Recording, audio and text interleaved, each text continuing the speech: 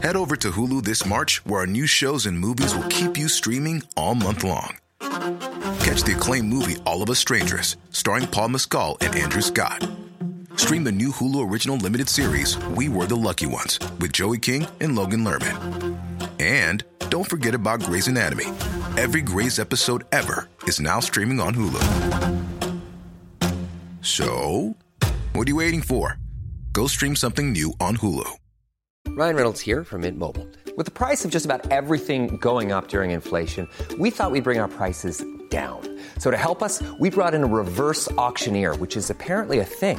Mint Mobile Unlimited Premium Wireless. How to get 30, 30, bit to get 30, bit to get 20, 20, 20, bit to get 20, 20, bit to get 15, 15, 15, 15, just $15 a month? Sold! Give it a try at mintmobile.com/switch. $45 up front for 3 months plus taxes and fees. Promo rate for new customers for limited time. Unlimited more than 40 gigabytes per month. Slows full terms at mintmobile.com.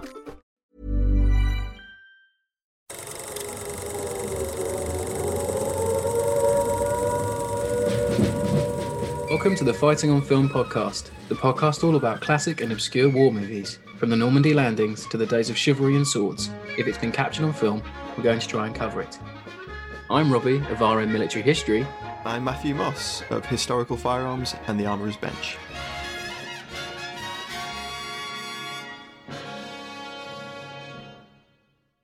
Hello, welcome back to Fighting on Film. This week is going to be a little bit of a departure from regular programming.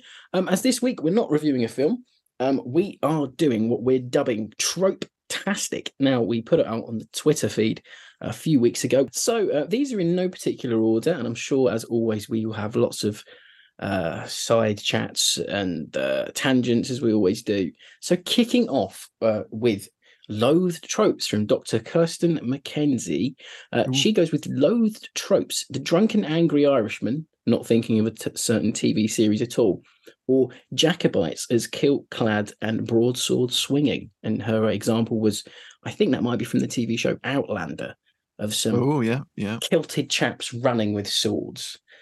I mean, that's a classic though, isn't it, as well? I mean, even Watkins did kilted chaps with swords. He did, didn't he? Yeah, he did. I mean, to be fair to Watkins, he did give, them a voice. It wasn't just they charged.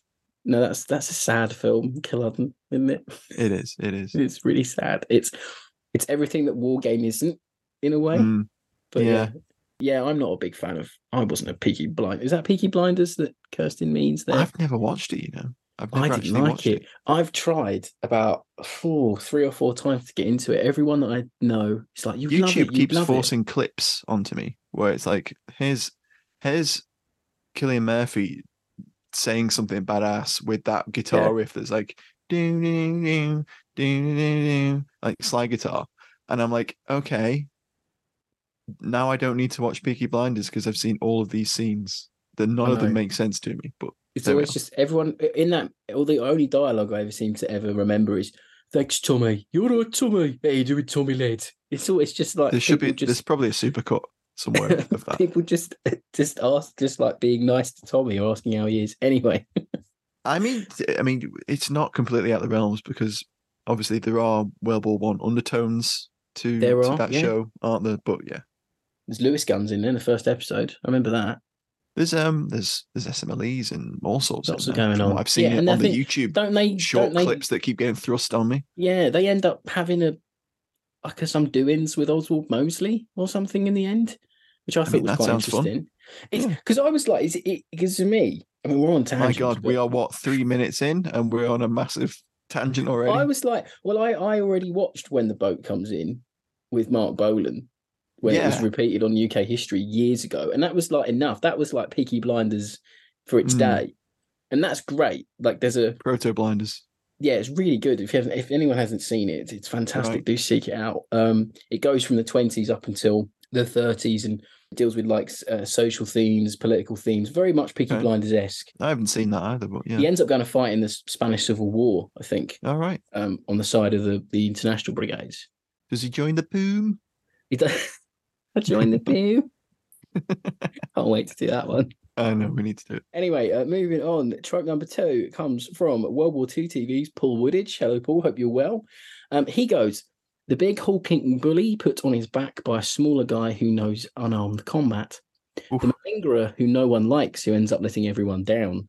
And a tense minefield scene, usually involving someone stepping in one and the hero diffusing it around his foot before it detonates.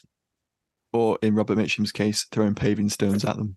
Christ, I'm never going to get over that. The minefield trope, though, is huge. Oh, that's a huge one. I mean, that Yeah. we've already threatened this, but that's a whole episode of its own where we just talk about Minefield chat. minefields. Yeah. We get an EOD expert on for that, right? Yeah. Oh, and we that'd be talk about brilliant. minefield tropes. Yeah, that'd be brilliant. Yeah. That's a great one. If you know anyone knows anyone, I know. mine experts, get them. Definitely. Get 'em in. Going back to the first one Woody mentioned there, which was the big hulking bully put on his back by a smaller guy. Yeah, there's loads of that, isn't there? Like Dirty Dozen, where Marvin drops. But I was getting confused there because when it said big hulking bully, I thought you meant like a piggyback. So I was thinking of wild Jesus geese. God, no. But now I realise it means put on his back, like laid out, like punched. Marvin famously drops Franco in that. The first time they meet. There's a I think it's the Devil's Brigade, where there's one there. A big dude that gets dropped by the sergeant. Jack, is it Jack Watson? They redo that trope in the Dirty Dozen sequels, like every movie. Oh yeah. Because every Dirty Dozen sequel is the same tropes thing. on tropes, isn't it? I like the malingerer who no one likes, who ends up letting everyone down. I mean, that's an early Upham. It is proto. That's Upham. But you can flip that on its head, and you got Hook in Zulu. Who's a malingerer and comes good. Yeah. Famously, woefully misrepresented in that movie, so much so that his family walked out of the premiere. Yeah, exactly. Yeah, I mean, that's a trope in itself. Zulu, that's a trope, isn't it? Misrepresenting actual people badly. That's been done a few times. Will it be done in Napoleon? Who knows? That's come out today. That trailer. Oh yeah, that trailer is interesting, isn't it? People are seething because he fired a cannon at the Sphinx, and it never happened. Apparently. It didn't. Like, that's the big myth, isn't it? Like, he fires the cannon at the Sphinx's nose, and that's why it hasn't got a face. I'm surprised no one's done a Joker Napoleon mashup yet. It'll happen. This is what you get when you exile a French emperor. What else have we got? And then we had a tense minefield scene. Favorite one is Anzio, because it's so absurd. That can't be your favorite, though. I mean, you've got it is, because I'd never seen it before, and I got Kelly's Heroes. That's like that's great. The most tense. I mean, every film. I don't like that scene. That's the scene that kills the movie dead for me a little bit. In Kelly's Heroes. Yeah, I know what you mean. Because it's just a bit absurd. Yeah, could have been. We did talk about this in our discussion of it in the past, haven't we? About how that minefield scene kind of like they could have gone around that easily. Yeah. I get the feeling like that there's a wall right there. Just walk along the wall. So that, I think we talked about that in our episode with Peter Caddick Adams. It's the one thing that doesn't make any sense. Now we have Tom W. He goes with the bit where a vastly outnumbered company doesn't surrender straight off the bat to a load of mercs, firing a Vickers upside down and hand-loading Bren's a small fry compared to the above. Oh, Tom, I know I know exactly what you're talking about there. CGV Advertville for anyone who hasn't picked up on that one. Yeah. Tom always loves mentioning that one. I mean, that film is I enjoy it for what it is. It's cracker. We both enjoyed it. We talked about that pretty early on in the pod. It's one of Netflix's, like, I was pleasantly surprised with how well done it was. And I know there's some weird bits in there. You famously went and did a whole day on a range. Yeah, working Rich out and I that of the Vickers Machine Gun Collection and Research Association got so River County about that one scene in the film that we literally went to a range with a brain gun and tested the practical accuracy of it. And we found that it was, I can't wait to do my baking tray armor plate testing. Based entirely on one scene from Phoenix Nights from 2002. Is this bulletproof, Max? No, grease proof. Oh my god, amazing. Very funny though. And then Adrian Wheel, and I may have to read some of these out because I was amazed when these came out.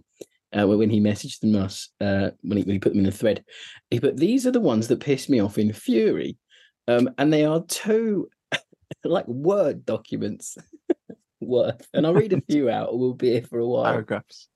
It's fantastic, and they're so in depth, and I love them. So he goes, the replacement crewman is not really a soldier, but a clerk typist who has been in the army for 8 weeks, has never seen combat, and is something of an idealist. See Saving Private Ryan and Black Hawk Down for more or less the same character. I think Upham type people really get to people, I think. Yeah. But they intended to. Yeah, it took me years to work out why Upham is the way that he is, because he's meant to be us. He's meant to be the viewer. Yeah. That's how I've always seen it. I can see that. Yeah, but he's out of the situation. He's not been. We're like in these war films, you're picking up someone's career because or someone's vocation. If you're a soldier, I mean, you don't become a soldier lightly. You dropped into the experience, aren't you? Yeah, exactly. So it's the whole thing of they are meant to be us, and I always think him not killing when he should and him not saving people when he should in that movie he's the only one with a conscience. He's showing how actually hard it is to take a life. But anyway, that's a discussion for another day. Now we have Brad's surviving crew comprised of 3 stock war movie characters, a Christian fundamentalist gunner, quite well played by Shia LaBeouf as it happens, a Latino driver, and a southern redneck loader. They're all completely different, yet they love and respect each other, presumably through shared experience. Saving Private Ryan again, they could have substituted the Jewish soldier for Latino to maintain the same cliche level. I love the casting of Fury. I just got to say it. Think it's I do too. Great. And I mean, that is a trope within itself, casting those disparate characters and having them all come together, which is kind of, based on reality of war, etc. And that is what happens. But you also see that in films like Hamburger Hill and lots of other Vietnam War movies where you see, I mean, even The Way Ahead, you take disparate group of people, force them together. Yeah, The Way Ahead. Yeah, that's very true. Actually, and that is a trope of its own, definitely. I mean, we can't mention a fight on film episode without talking about 9 Men, but it does the exact same thing. All those men are very much 40s cliches. That won't be the first, and it won't be the last mention of 9 Men. Won't be. And then, so just round off quickly. And I know this one annoys a lot of people, Adrian, and I do understand. Brad and the guys end up hopelessly defending a crossroads from their crippled tank against a quote-unquote battalion, actually more like a big company of fanatical Waffen-SS troops. The SS baddies are astonishingly tactically naive, despite superior firepower, and get their asses handed to them. But ultimately, fresh-faced new boy is the only survivor amongst the goodies, i.e. Saving Private Ryan. Yep. I mean, you see, the thing about battalion sizes in films is you're paying extras, aren't you? And when you put those, like, I thought it was fairly impressive that they put that many guys into the shots in that. And it is just like Ayer was fanatical on how much he actually wanted in that movie. So there's a reason why that has so much stuff in it. It's because Ayer's a real kid. He's an alley tally lover, basically. He loves alley. Yeah, essentially, there was things that, I mean, I know we went to the Fury experience with some really great chats and talks on the day, but I think David Willey mentioned episode on that if you haven't listened to it. Yes, please do. In one of the talks, he mentioned that there was things in the movie that they had to really talk Ayer out of showing because they're like, it might be cool, but there's no need for it. Don't need it. So there was a field kitchen. Didn't he want to show an entire field kitchen? He wanted like a whole kitchen and like people showing people doing laundry and things like that. And they were like, look, it would be great, but there's budget to think about. And also storytelling. Yeah, and I'll save it for the Fury episode. But I think Fury, it might ruffle some feathers, but I think Fury is how you make a very competent mid-budget war movie, or in any way a mid-budget film these days, because that's a very rare thing now. That movies. I mean, I know Sony Pictures had issues around it because it got leaked and whatever, but that for me, that movie is like almost the last of a dying breed of films we don't get anymore, like pre-streaming. I have a very interesting theory about Fury and how it actually is the last of a thing. But anyway, I get why that ending annoys people, because obviously a disabled tank, you might hit it with a couple of Panzerfausts or whatever and walk off. You might just walk past it. More often than not, you wouldn't bat an eye. But it's a great ending to the movie, isn't it? Regardless, it's beautifully shot, and I always say this: it's really beautifully shot. And you know what? It's the biggest trope of all. It's The Last Stand. it is. It's a lot. It becomes a Last Stand movie, which is another thing I love about Fury. We should do that very soon. It's a very good film, I think. Anyway, moving on. Alistair Martin says the typing pool clerk who has to learn to become a killer transformational arc.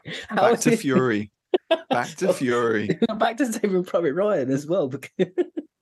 Yeah. It's the Upham episode, isn't it? It truly is. So many people. Fuck them, but yeah.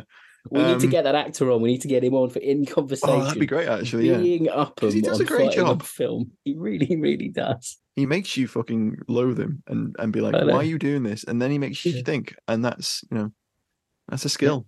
And he does kill Steamboat Willie, which is very cathartic at the end of that film. It's a very his arc's great. It's quite an arc. It really is. Quite an arc. The guy in Fury doesn't have his typewriter with him. No, he doesn't. No. Which is a shame. The pencil bit is really great. I love that. Yeah, that is good. You get very rare Tom Hanks. I used to do comedy film look. That you don't get very 80s, early 90s Hanks comedy film look. Yeah. He somehow made us all forget that he started off in comedy. I mean, he's got funny bits in his films, though, doesn't he? So Tom can do comedy. They've done a good job masking the fact he was a comedy actor.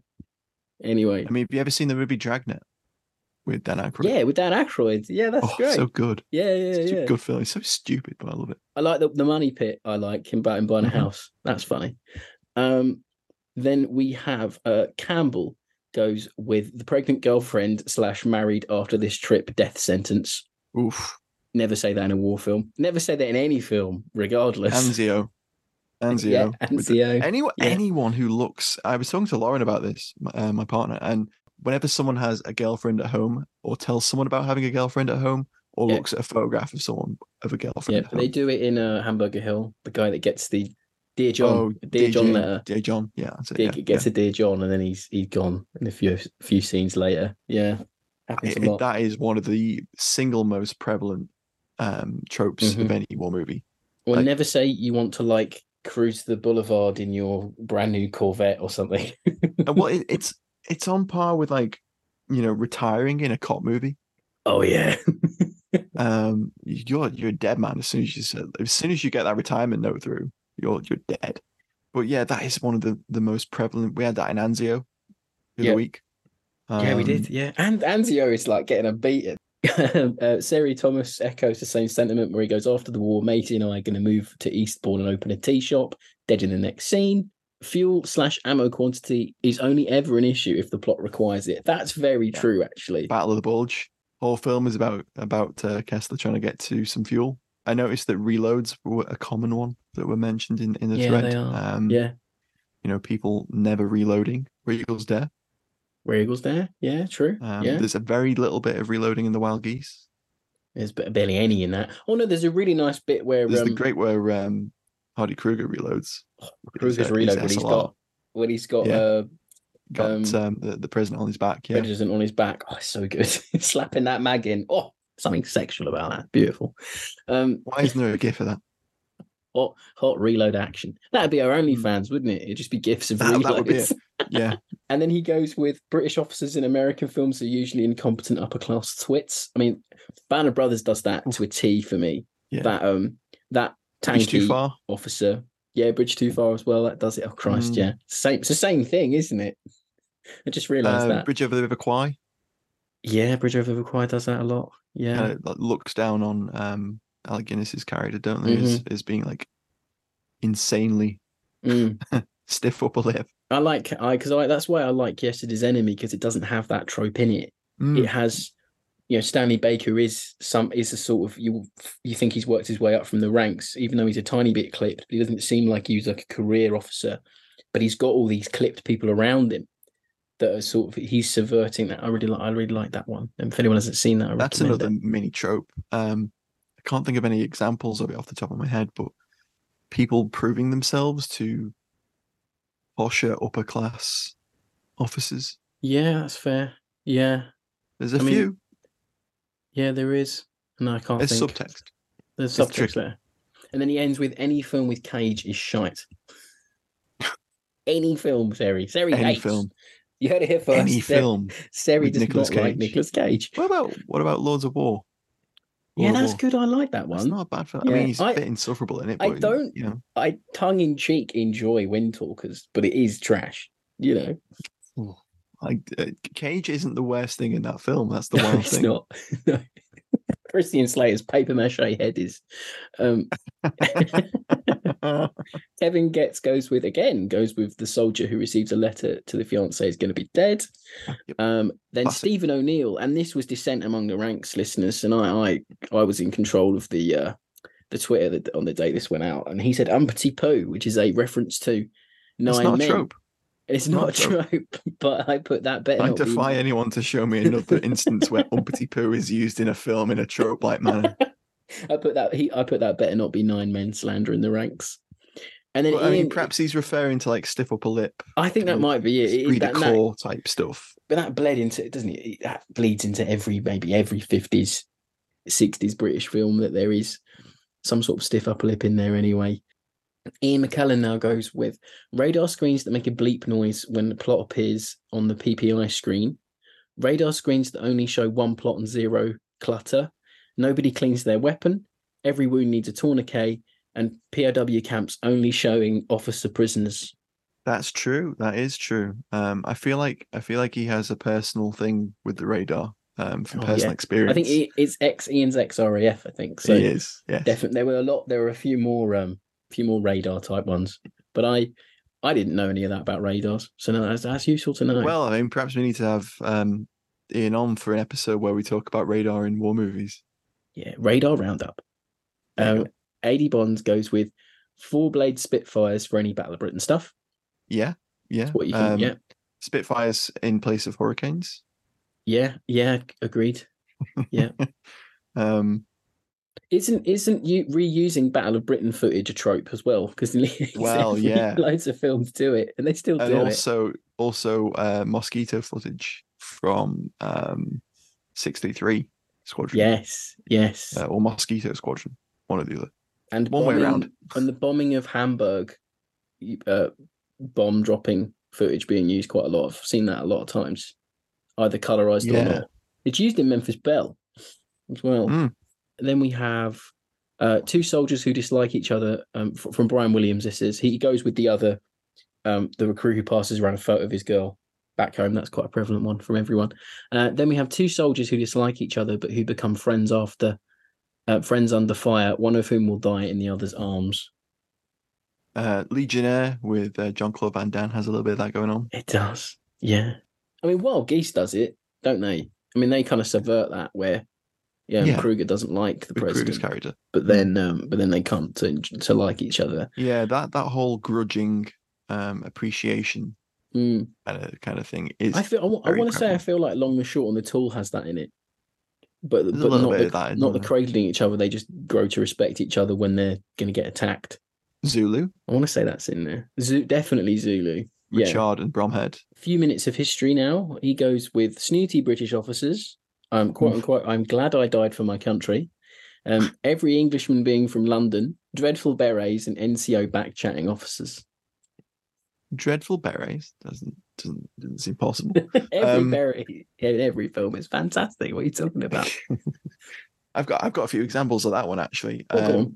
Chard in Zulu, for the officer being rather clipped and an officer and a gentleman type.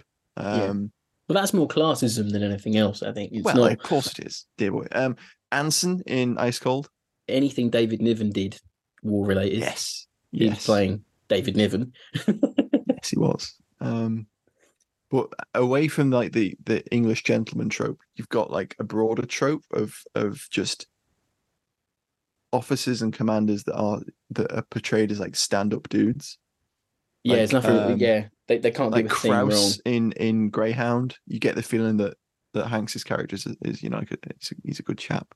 Yeah, he's an all-round slugger. Yeah, he's a great guy. Yeah, I get it. Mel Gibson does the same thing with Hal Moore in We Were Soldiers. There's a plethora of that one.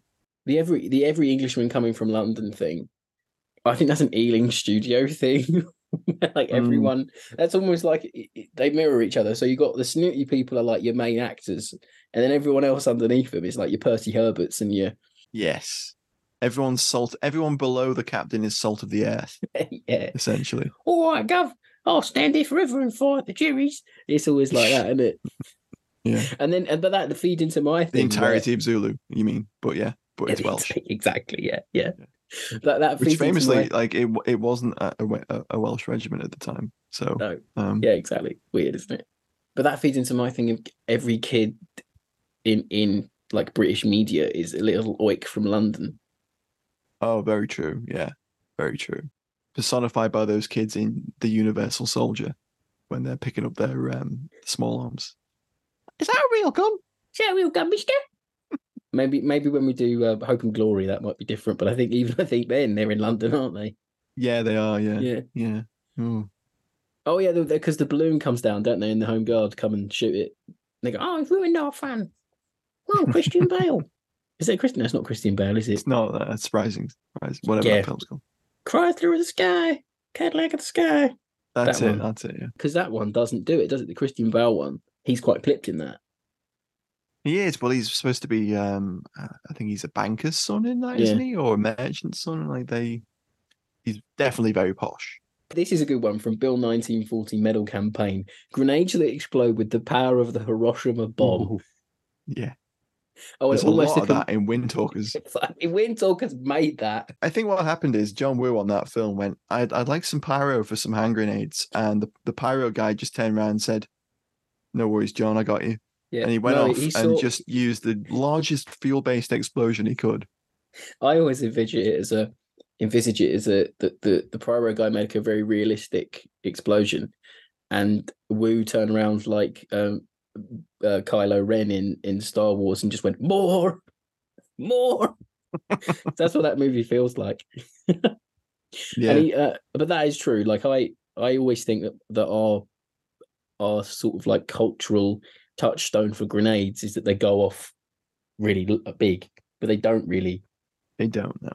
No. I mean, it depends on the type of grenade. Yeah, like blast grenades more so than others. But I mean, another thing is like when people get shot, they don't just crumple into a heap. They like get thrown back and like you put their arms up and all that. Oh, that is a good trope, actually. Yeah, when people do super dramatic deaths from gunshot like that one for Operation Overlord, where he does the whole. The way he does a jig before he falls over. Yeah, Christ, we need to do that. A tap dance before he dies. But that's a good one. Next year for D-Day, Rob, big anniversary. Next big anniversary, we're gonna do Operation Overlord. Yeah, we should. Yeah, we'll do an Overlord month. We could do a D-Day month. That's enough to do. Easily. Then we have one which is very true and prevalent, and it is a fault of cinema, really. An almost complete absence of Canadians and Anzacs. Well, I think there's more Australian representation in war movies than there is Canadian. Barely any. Yeah, I mean, Devil's Brigade is about the only. Devil's Brigade. There's a film, a made-for-TV film, about Canadian convoy crews. Okay. It was made in the 90s, but that you'd have to. I had to track that down when I heard about it. I can't. There's no Dieppe film, is there? No, there should be. No, there is. There's a Dieppe series, wasn't there? A TV series in the 90s as well. Yeah, there is. Yeah. Well, because if I don't say it, Alex Bowers or on this day in Canadian history will put us straight on this. So we have to be right. Because there is some good historians out there at the moment doing what media should have done years ago: is show all these interesting battles. Where's your Toner movie? Come on. Yeah. Imagine a Monte Cassino film where you get everyone has a little troop of, you show some Poles, show some Brits. Mm-hmm. It'd be great. Just sort of like Commonwealth or free nation representation would be nice in war films. I mean, I know there's this Polish one coming out, isn't there, that caught some flack online a few months back. Oh yeah, I mean, everyone looks at like production stills of films and goes, "Well, that doesn't look great, does it?" They did it with Napoleon. Film to come out. They did when it came out. But no, I do agree with you there, Bill. A big absence of other nations that aren't British or American. I think that as well, that boils down to film industry and how much money you've got. to put into projects as well, Mm. and the notoriety you can gain by doing so. Anyway, Liam Patrick goes with he goes with no British or other nations or in American war films. The hero being the only one to have good ideas, while everyone is stupid, inept, or unknowledgeable. And then he goes national stereotypes like the British tank scene in Band of Brothers. And then I guess slash. Yeah, David Monet mentions Scotsmen always being drunks. That's true. Yeah. That's there's a lot of horrible stereotyping going on. There is. Stereotypes are very prevalent in a lot of 50s, 60s war movies. And they continue to be a little bit, don't they? But yeah. Paul Hicks goes with the why the insanity guy. Oh my god! For some reason, when you read that, the Bill Nye the Science Guy theme flashed through my head. Why the insanity guy? But yeah, the classic one of that is the blonde chap in Waterloo, where he pops out the infantry square with his shako in one hand and his musket in the other, and he's like, "Why?" Yeah. And then gets killed by a cuirassier or something. Yeah, they do that really early in Saving Private Ryan without saying it, where Miller has the sort of been hit by the shell near him, and he's the ringing in his ears, and he's looking around at all these little cliched moments of men getting shot and the guy picking up his own arm.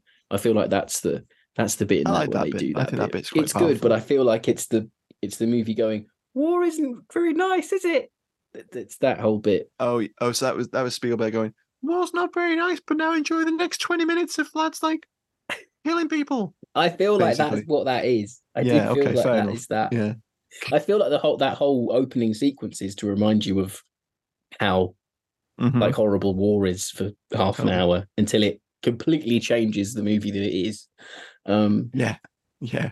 It's interesting. Totally, that movie is wild. How much of a tonal shift that happens in like 10 minutes is that amazing. That film goes from being like just shock to a road movie to A Last Stand in so many hard turns. It's wild. It's A, B, and C, but B is a tiny little B, and A and C are huge.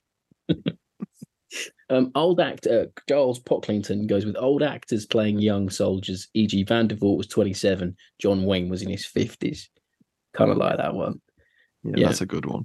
You get a lot of that. I mean, there's so many old actors playing roles that were definitely young men. Definitely, yeah. Again, struggling to think of them off the top of my head, but like, goddamn, there are so many of them. You get brain block. You get mental block. You really do. We've done like 150 odd movies nearly on this show. And sometimes I forget what we've done and what we haven't done. So I will rewatch a movie and going, oh, this film's great. We're still on the show. And Matt always goes, oh, we've done it. We did it like 2 years ago. I'll just drop you the link. Yeah. Exactly. It's like, well, you'll love this podcast about Rob. Yeah. This reviewer called Maguire, he had some thoughts. I think sometimes we should just record the episode without one of us telling the other, and then find out if our opinions have changed. That's really bad. Should do that. Yeah. When like a reality series does a "Where Are They Now" thing, or what happened after revisiting episode. Oh my God, yeah. Do that. Kieran Taylor, and I think this is prevalent to historiography as well, not just war films, where he says every German tank being a Tiger, and then the characters going on about the sounds of the 88s. That's a very cultural, social thing, isn't it? It is. Every Panzer's a tiger, and every tiger's a panther. Yeah, exactly. Everything's a tiger. Yeah. Yeah. Every armored vehicle's a panzer, kind of thing. But you can understand where it comes from. I mean, you see it in after action reports, war diaries, and all sorts. It's just the way of talking about armored vehicles, doesn't it? That whole thing of Kane took out 2 tigers on his own in Arnhem. And it's like, no, they were Stugs. Like, they were definitely SPGs, and that's no mean feat. And this is the exactly whole thing. When you say that, like, no, he didn't. Like, you're not like belittling what he did. Yeah, you just because this is my whole thing. It's like, it's not easy to do that anyway. It's not easy to take out an armored fighting vehicle on your own. No, I wouldn't want to take on a Stug with a P at point blank range. I mean, they're just as dangerous as a Tiger to an infantryman. Let's face it. Exactly, and because this is a bigger discussion, but it takes away what people do when they engage any armored fighting vehicle in anything, whether you're in a tank, a scout car, on your own with a pier or a bazooka or whatever, it's almost like we're saying, oh, well, it was easy then because it wasn't this mythical tank. Yeah. It's like bollocks. It's hard. Like it's really, you've got tons of metal and a gun with a gun attached to it coming at you. Fury is that, isn't it? There's no other tanks in Fury that is tigers, isn't it? That's another trope as well, or a sort of half truth mythology where it goes, you just swarm a tiger with like 10 Shermans and you kill it that way. And it's like, do you really? I'd like to see that. That's as history as we've ever gotten on the show. And that was another one. Darren Skerritt echoed the same, where he said every fucking German artillery piece is an 88 and every German soldier has an MG42. Again, movies have done that, haven't they? That feeds into that classic trope of every German soldier is armed with an MP40 and he's wearing, if it's cold, he's wearing his greatcoat. And if it's not cold, he's wearing like pristine Feldgrau. The Feldgrau uniform. I fucking love that trope. I love that. Yeah. He's got an MP40 with K98K pouches. Yes, I love that trope. That's one of my favorite tropes. People having this, and that it's like a rivet counter. Kelly's Heroes. Yeah, anything, any 60s thing. Usually, I love it. I love seeing. I'm like, it's great.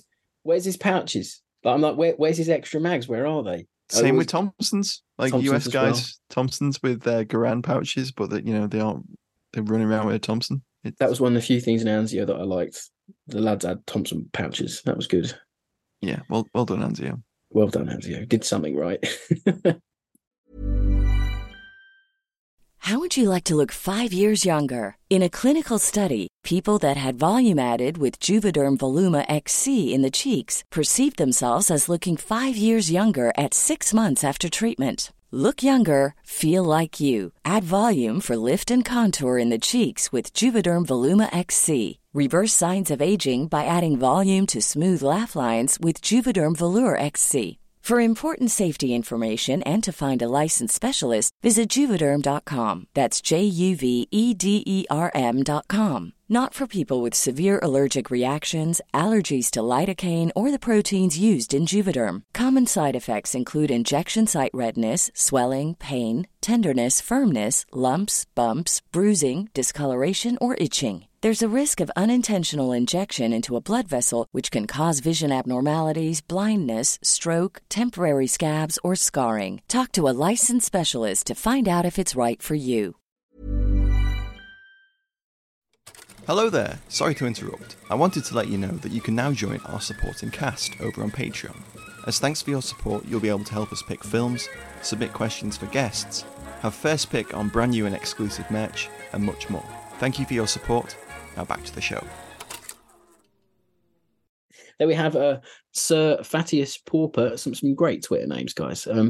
Token Brits being slow, snobby, unnecessarily callous, making tea. I've got to clear this up, right? It's not like 30 Core's fault that they were slow. It's not.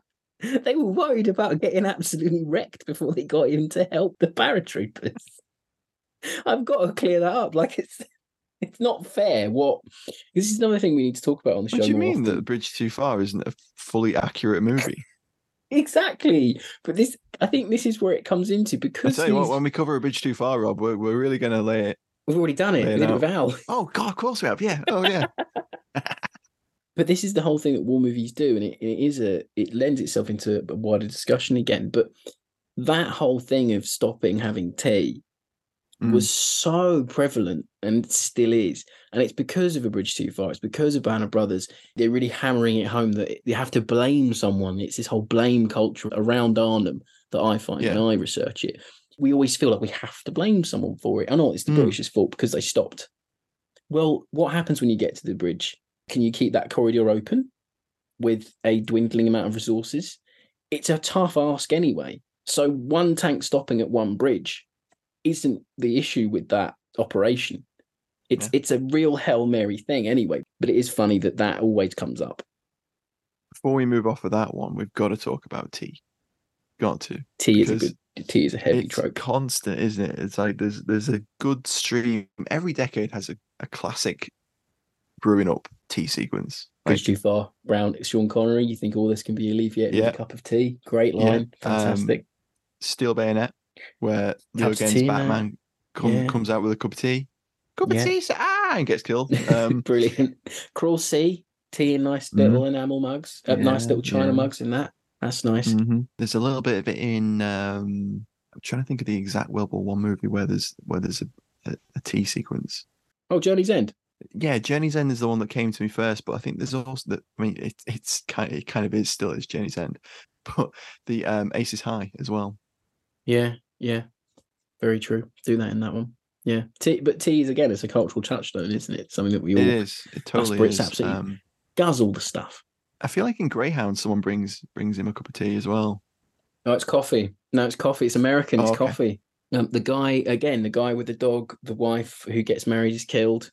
And then a stalwart, reliable NCO played by Sean Bean who sticks it to the Ruperts. I'll whisper it. I've still not seen much Sharp. Shocking. Absolutely appalling. Sorry, everyone. Quintessential 90s ITV programming that you have not watched. I'm sorry. Chris Langdon goes with least favourite RAF pilots with posh boy accents. Yeah, I've got to agree there.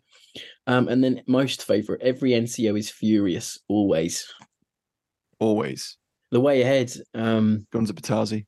Yeah, Guns at Batazi. Oh, Christ, yeah. We should have like NCO-offs maybe one day. Oh, totally. That's definitely a format that we should explore. NCOs films, because I think that Richard Attenborough's, I forget the guy's name in it, Christ, the actual character's name, but him in that, and then The Way Ahead's, I played Doctor Who. Well, his name's Fletcher in that, but it's... And William Hartnell, him and Attenborough. You'd be polishing your buttons and bullying your boots when they told you, Christ. You would. I mean, and then you've got Sergeant Bourne in Zulu. Brilliant NCO portrayal of going from fairly quiet and measured to really bawling. Jumping off the back of that, one of my favourites is the veteran instructor. Fletcher in The Way Ahead. Watson in Nine Men. Similar sort of thing. Gunny Highway in Heartbreak Ridge. Sandy from Wild Geese. Sandy in Wild Geese. Sergeant Plumley in We Were Soldiers. Oh yeah, some great ones. Has a little bit of it going on. See, what I noticed there's a through line of being played by like beloved character actors.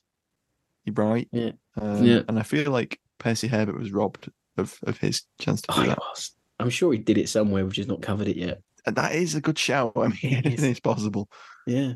Bill Hall goes with, for movies showing the Canadians, the formation always has one French Canadian, one First Nation soldier, people who are polite, self-effacing, but competent.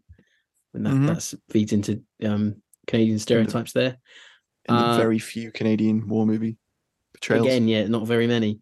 Then we have James Cooper goes with The Bridge Too Far. Artillery Barrel Chasing the Woods is about the only film that shows German medics.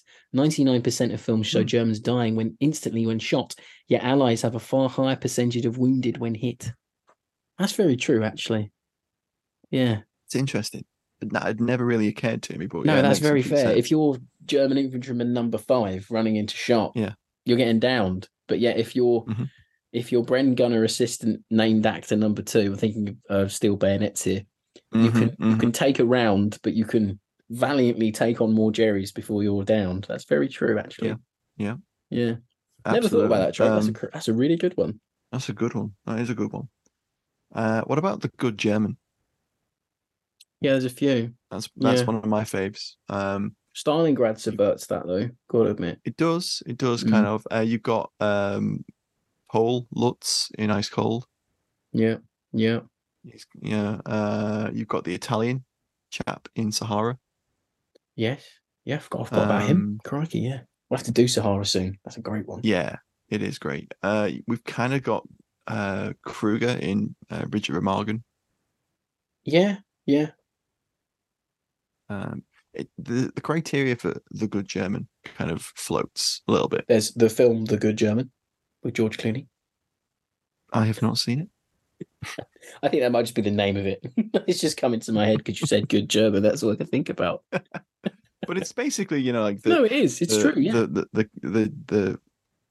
It subverts the evil, bad guy character into being someone that is relatable. Sometimes it's through interaction with the Allies, or sometimes it's through the character being depicted as noble, such as with Kruger. You get that a little bit in a few different films. He's a good German as well, but also, I mean, there's also perhaps a argument to be made that anyone who's portrayed to be in the Hitler Youth is an innocent party. Like, yeah. I mean, there's an interesting scene in Downfall, isn't there, where he the wounded German soldier berates a group of Hitler Youth that are manning an AA gun. Again, it's an 88. Yes. Why the hell some Hitler Youth would be manning an 88? I don't know. I know, right? They failed to show all the Volksstone running off in that movie as well. But no, I can understand where you're coming from with that. Totally. Because like Jojo Rabbit, like it portrays them as like they're innocent children. There's an interesting depiction of Hitler Youth in Richard Remagen, isn't there? Where the young boy that works at the hotel opens fire on the Americans with an MP40 from the window. Blameless. It kind of just portrays him as like child thrust into war kind of thing. Yeah, it's always that children are always used in that thing. That's an interesting trope. Yeah, like with that's similar to Full Metal Jacket. Oh yeah, the young girl at the end that Joker young kills. Vietnamese sniper. Yeah, that's interesting. See, these tangents are quite. We get quite deep when we want to. Then we have Ian Anderson. Let's not forget the guy who cracks under pressure, but then composes and redeems himself of that mental break by performing some miraculous or superhuman feat, saving his comrades. Example, Johann from Das Boot, but I'm sure there are more. I just can't think of any others right now. See, it's hard thinking of the examples. It's difficult, isn't it? Because I was a bit mean to the listeners where I was like, please provide an example. So was I. Yeah. And again, come back to Up, and that kind of subverts that trope in an interesting way almost. Yeah, I know where that one's coming from. Oh Christ. I've watched so many war films I can't remember. God, I feel like that last ever Mitchell and Webb sketch where they did the Sherlock Holmes when they were old, and he was like, I can't remember anymore, Watson. Oh God, he's like, I've solved so many crimes. That's the most poignant, sad way to end a sitcom ever, but I feel like that right now. I've seen so many war films. I can't remember. Well, that's how we'll end the show when we finally finish. Oh my God, yeah. When we've finally done the last war film. The lights are going out, Matthew, but I can't quite turn them back on again. The mic's turning off, Rob. The Zoom account's running out, Matthew. I can't quite renew it. Patreon doesn't exist in 2073. These hologram pods are killing us, Matt. Keep telling you we need to invest. Oh my God. Crikey. Steve BG again goes with guns that never run out of ammo and Germans who can't hit targets. I mean, agreed. They become stormtrooper-esque shots, don't they? Whenever they need to. I always wondered whether Lucas was subverting that trope with the stormtroopers not being able to hit anything a little bit. I always thought it was because of their helmets, because they can see fuck all. We'll have to ask him when he comes on. Yeah.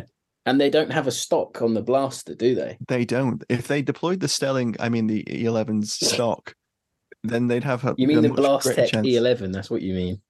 I did. I just said E11. Yeah. They'd have a much better chance of hitting the target they're aiming at. Because the rebel troops have on their, I can't remember the name of the blaster, but the one that's mocked up on AR-15s or SG-44s, they have stocks. The so that's why they're good shots. I'm sure that the blasters that they mock up from this another tangent about Star Wars guns. God damn it! Fuck me. I'm sure that the rebels have sights on their Sterling. Yeah, they have little sights, don't they? I've never seen them using them though. But anyway, no, guns that never run out of ammo. That's a great trope. Yeah, my friend always made me laugh. Where he was always like, "Oh, I'd love to see these 60-foot magazines that war movies have, because you never see anyone reload." And I was like, "It's true."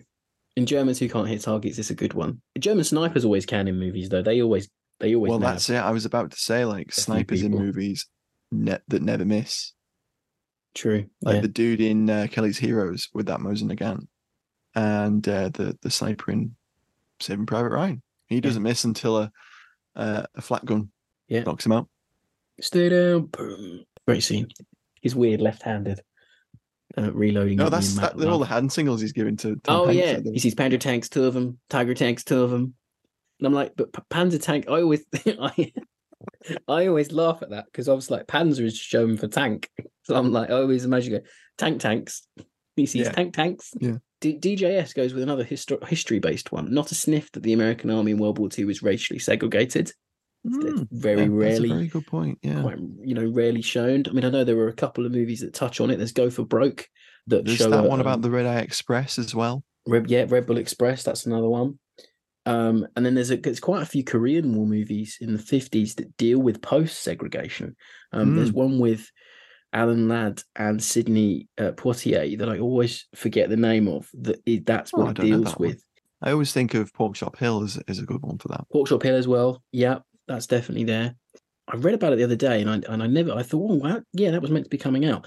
Denzel Washington was meant to either be directing or starring in a movie about the Red Bull Express, but I don't think it's happened yet. Or if it was going to happen, it might have missed its window. But that's interesting. Yeah, that's a good one. Hope that didn't fall foul of COVID. No, maybe not. I mean, he'd be a bit old now to be playing a frontline trooper, so maybe he was going to direct. Anyway. Unbelievable explosions, never-ending gunfire, terribly inept enemy tactics. Again, that comes up a lot. Utter lack of what must be done after the shooting stop. Yeah, kind of agree there. You never really see soldiers just relaxing or chilling out as much as you should. I think either really. You're always on, aren't you? And I mean, when it does, it's always used as an opportunity to either contextualize the characters or for a little bit of exposition, isn't it? Yeah. Yeah, you never see anyone like cleaning weaponry after a firefight, like pull throughs. And when you do, it's good though. Yeah, you do. Yeah. It's nice when you see it. You don't see it very often. And he says his favourite is an insouciant. I mean, I cut out when me and Matt were trying to work out how you pronounce that word. Almost always a Brit, but excellent small command leader. Yep, I like it. And then we have Mike Builder Sim on Twitter. He goes, there is Tex. We call him Tex because he's from Texas. And there's Luigi. He's from Brooklyn. And all he talks about is the Dodgers. And here's Schmitty from Pittsburgh, George from California, Sully from Boston, Stanley from Iowa. It's weird. Like American characters are boiled down to the state they come from, but British characters are boiled down to their class or what very they true. What job very they did. True. I mean, I suppose. I mean, there isn't a class element with American localized portrayals because they're never shown as like upper class, you know, like yeah, that's very true. You don't all see of those tropes that were listed off then are all kind of like working class Joes, aren't they? And you know, the one thing that the one movie that does kind of like flip down its head in a weird way is Rough Riders, because the 4 or 5 characters that you follow in that, they're all rich New Yorkers. Oh yeah, like heirs to big money, that kind of thing. Yeah, I like what Forrest Gump does with that, where it's like we got Tex from Tex, and Tex. I didn't know where he was from. Always makes me laugh. Great line, great writing. Ian Anderson suggests the likable side character, often wearing glasses, possibly religious, has some eccentric quality, and or is a friend of the main character and gets killed off by the end. That's another one that Lauren mentioned. Like anyone who wears spectacles either gets them broken or gets killed. Yeah. So I mean, Ian mentions Kat in All Quiet on the Western Front. Yes. Private Jackson in Saving Private Ryan. Yeah. Bible in Fury, Shia LaBeouf's character. Yeah. Benjamin Bufford Blue, Bubba in Gump. And Danilov in Enemy at the Gates. And they're all really good examples. Yeah, there aren't. Again, I can't think of any in the latest ones for All British. Quiet on the Western Front, that happens again, where the chap with the glasses is I think the first of the group to be killed. Be killed off. It's interesting. Yeah, maybe the filmmakers see you as more, I don't know, it's more hard hitting or something. Perhaps I don't know. Maybe. Then we have Campbell goes with Chekhov's gun taken too far. See Memphis Bells. They've only got one wheel down. Opening to final landing scene. That's funny. Yeah, that is true. That's too much in that film. They've already gone through way too fucking much. Oh, I know. On their mission. So then every time I see that when I think, oh no, they can't get the landing gear down. Oh, they're not going to make it. And I'm like, all of the cast who've survived are in the plane. They're going to be fine, right? they're not. Could have been a huge curveball though, Rob. Huh? Could have been a huge curveball. Could have been a huge curveball, but then in a fiery mess. But then you look how long the movie's got left. God knows that happened. Fine. No, it must have done. Yeah. But it's very funny. I Drink and I Know Things, another great Twitter handle, suggests characters that keep their cigars lit throughout combat sequences. Yeah, that's true.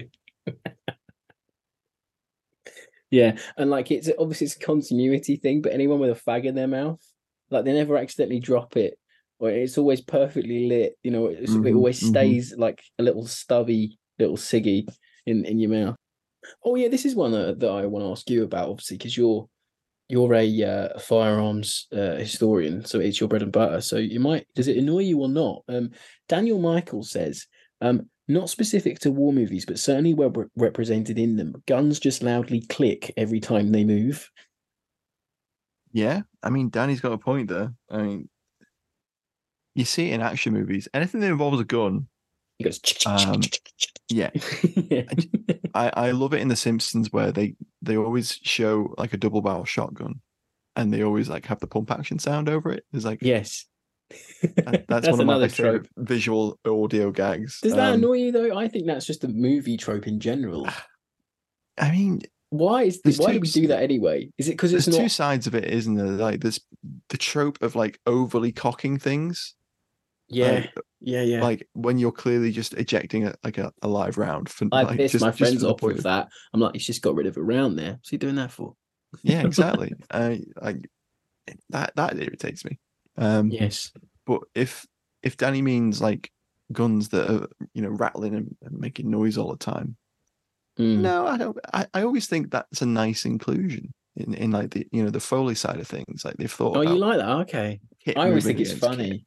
I just think it's a funny thing. Like getting a piss like, like what the what?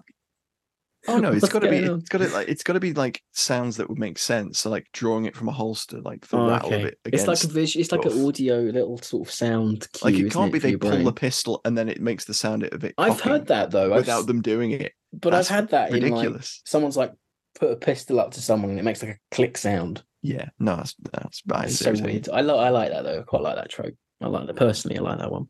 It's a good trope. It's a funny trope, but it's a bit irritating. Mm-hmm. We've got Bill 1940 medal campaign again says stolen uniforms always fit perfectly. I like that Very too. good. That's Very really good. true.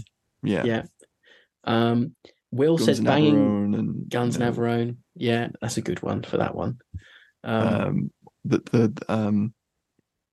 Guns Tobruk. to Brook. Yeah, to Brook again. That's a good one. Yeah, I remember you said Guns Navarone. I always get Guns Navarone mixed up with Where Eagles Dare for some Yeah, reason I can. Yeah, in my yeah. head. There's a vibe. There's a Anyway. vibe. There's a through vibe. Then we have Will goes with banging a magazine on the helmet. That's in a lot of Nam films, like Apocalypse It Now. They is, do isn't it a it? lot. I know. I mean, Is I there a know, reason for it?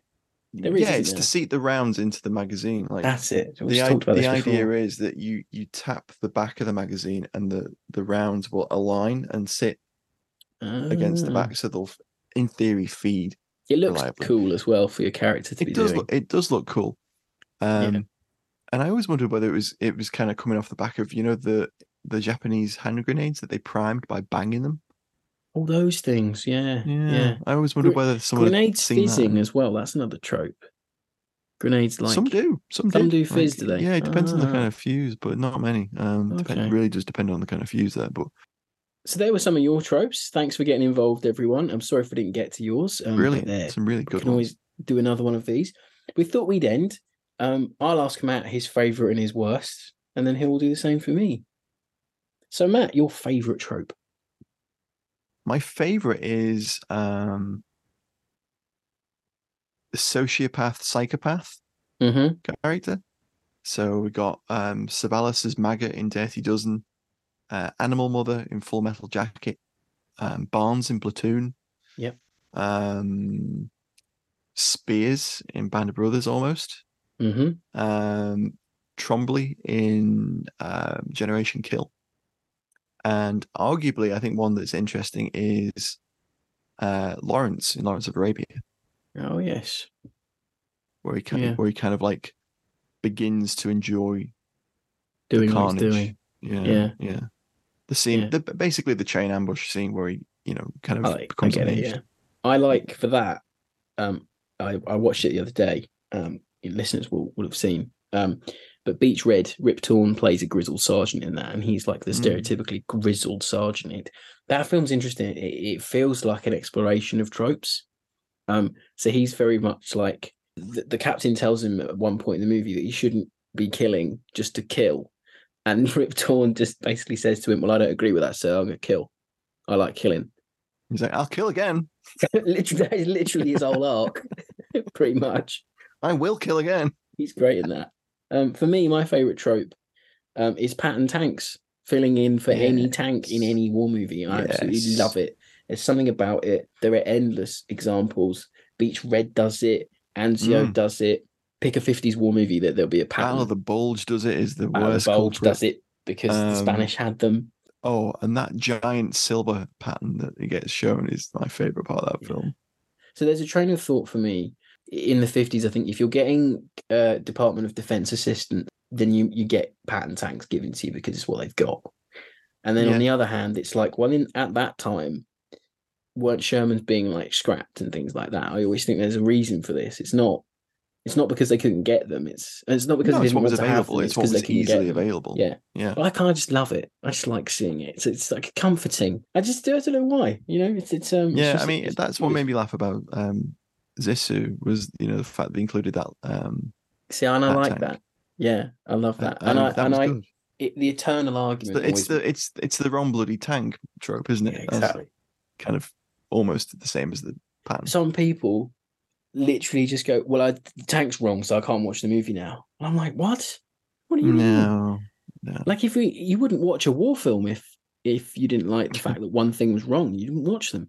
Very, very true. I mean, you can become too obsessed with these things, I think. Yeah, and I think that's why we love the tropes. With accounting for the dark side, almost.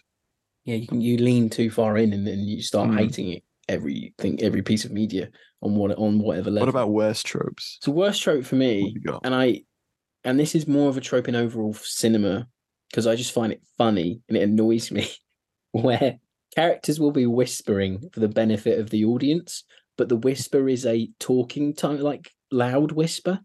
So you got like, hey, like soldiers over there, like just trying to sort of example.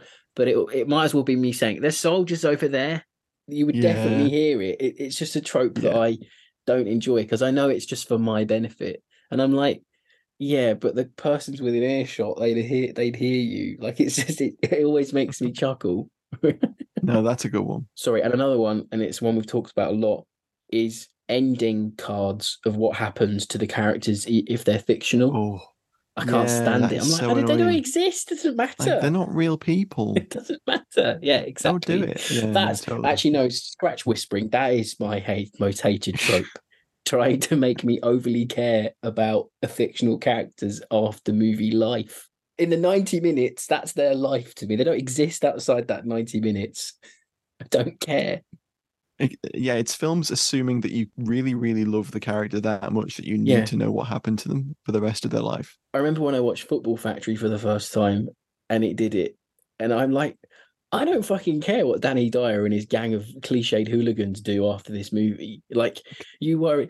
The director was thinking, you are insane if you think anyone cares about these people afterwards. Mine is trying to disguise quarries as not quarries. You love it. But you love it though. See, we say we hate these things, but we love it as well. It's a guilty pleasure, that one.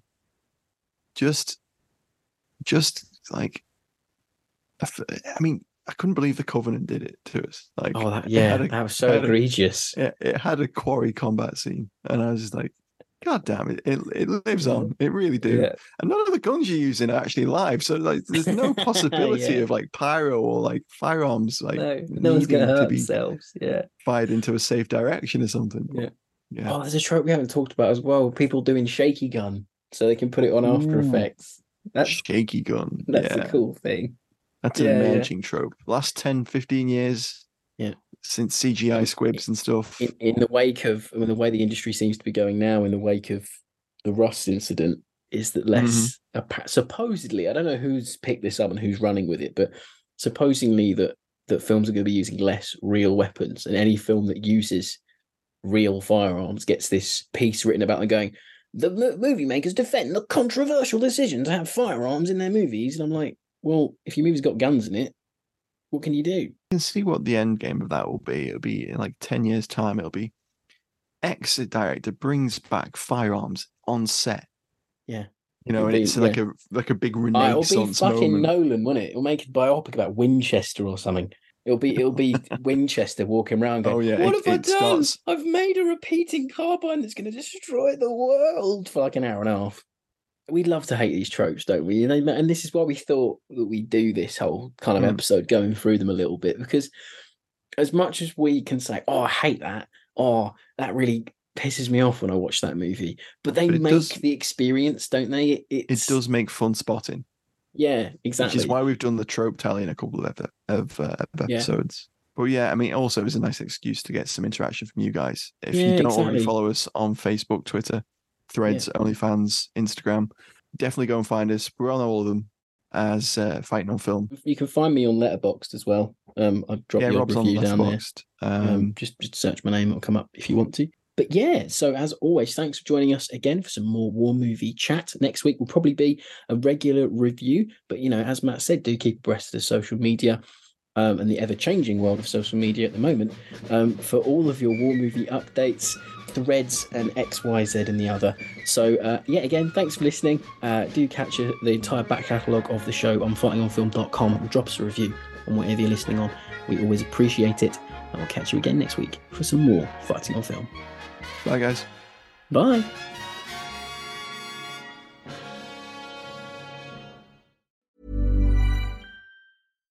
The number one selling product of its kind with over 20 years of research and innovation. Botox Cosmetic, out of botulinum toxin A, is a prescription medicine used to temporarily make moderate to severe frown lines, crow's feet, and forehead lines look better in adults. Effects of Botox Cosmetic may spread hours to weeks after injection, causing serious symptoms. Alert your doctor right away as difficulty swallowing, speaking, breathing, eye problems, or muscle weakness may be a sign of a life-threatening condition. Patients with these conditions before injection are at highest risk. Don't receive Botox Cosmetic if you have a skin infection. Side effects may include allergic reactions, injection site pain, headache, eyebrow and eyelid drooping, and eyelid swelling. Allergic reactions can include rash, welts, asthma symptoms, and dizziness. Tell your doctor about medical history, muscle or nerve conditions including ALS or Lou Gehrig's disease, myasthenia gravis, or Lambert-Eaton syndrome and medications, including botulinum toxins, as these may increase the risk of serious side effects. For full safety information, visit BotoxCosmetic.com or call 877-351-0300. See for yourself at BotoxCosmetic.com.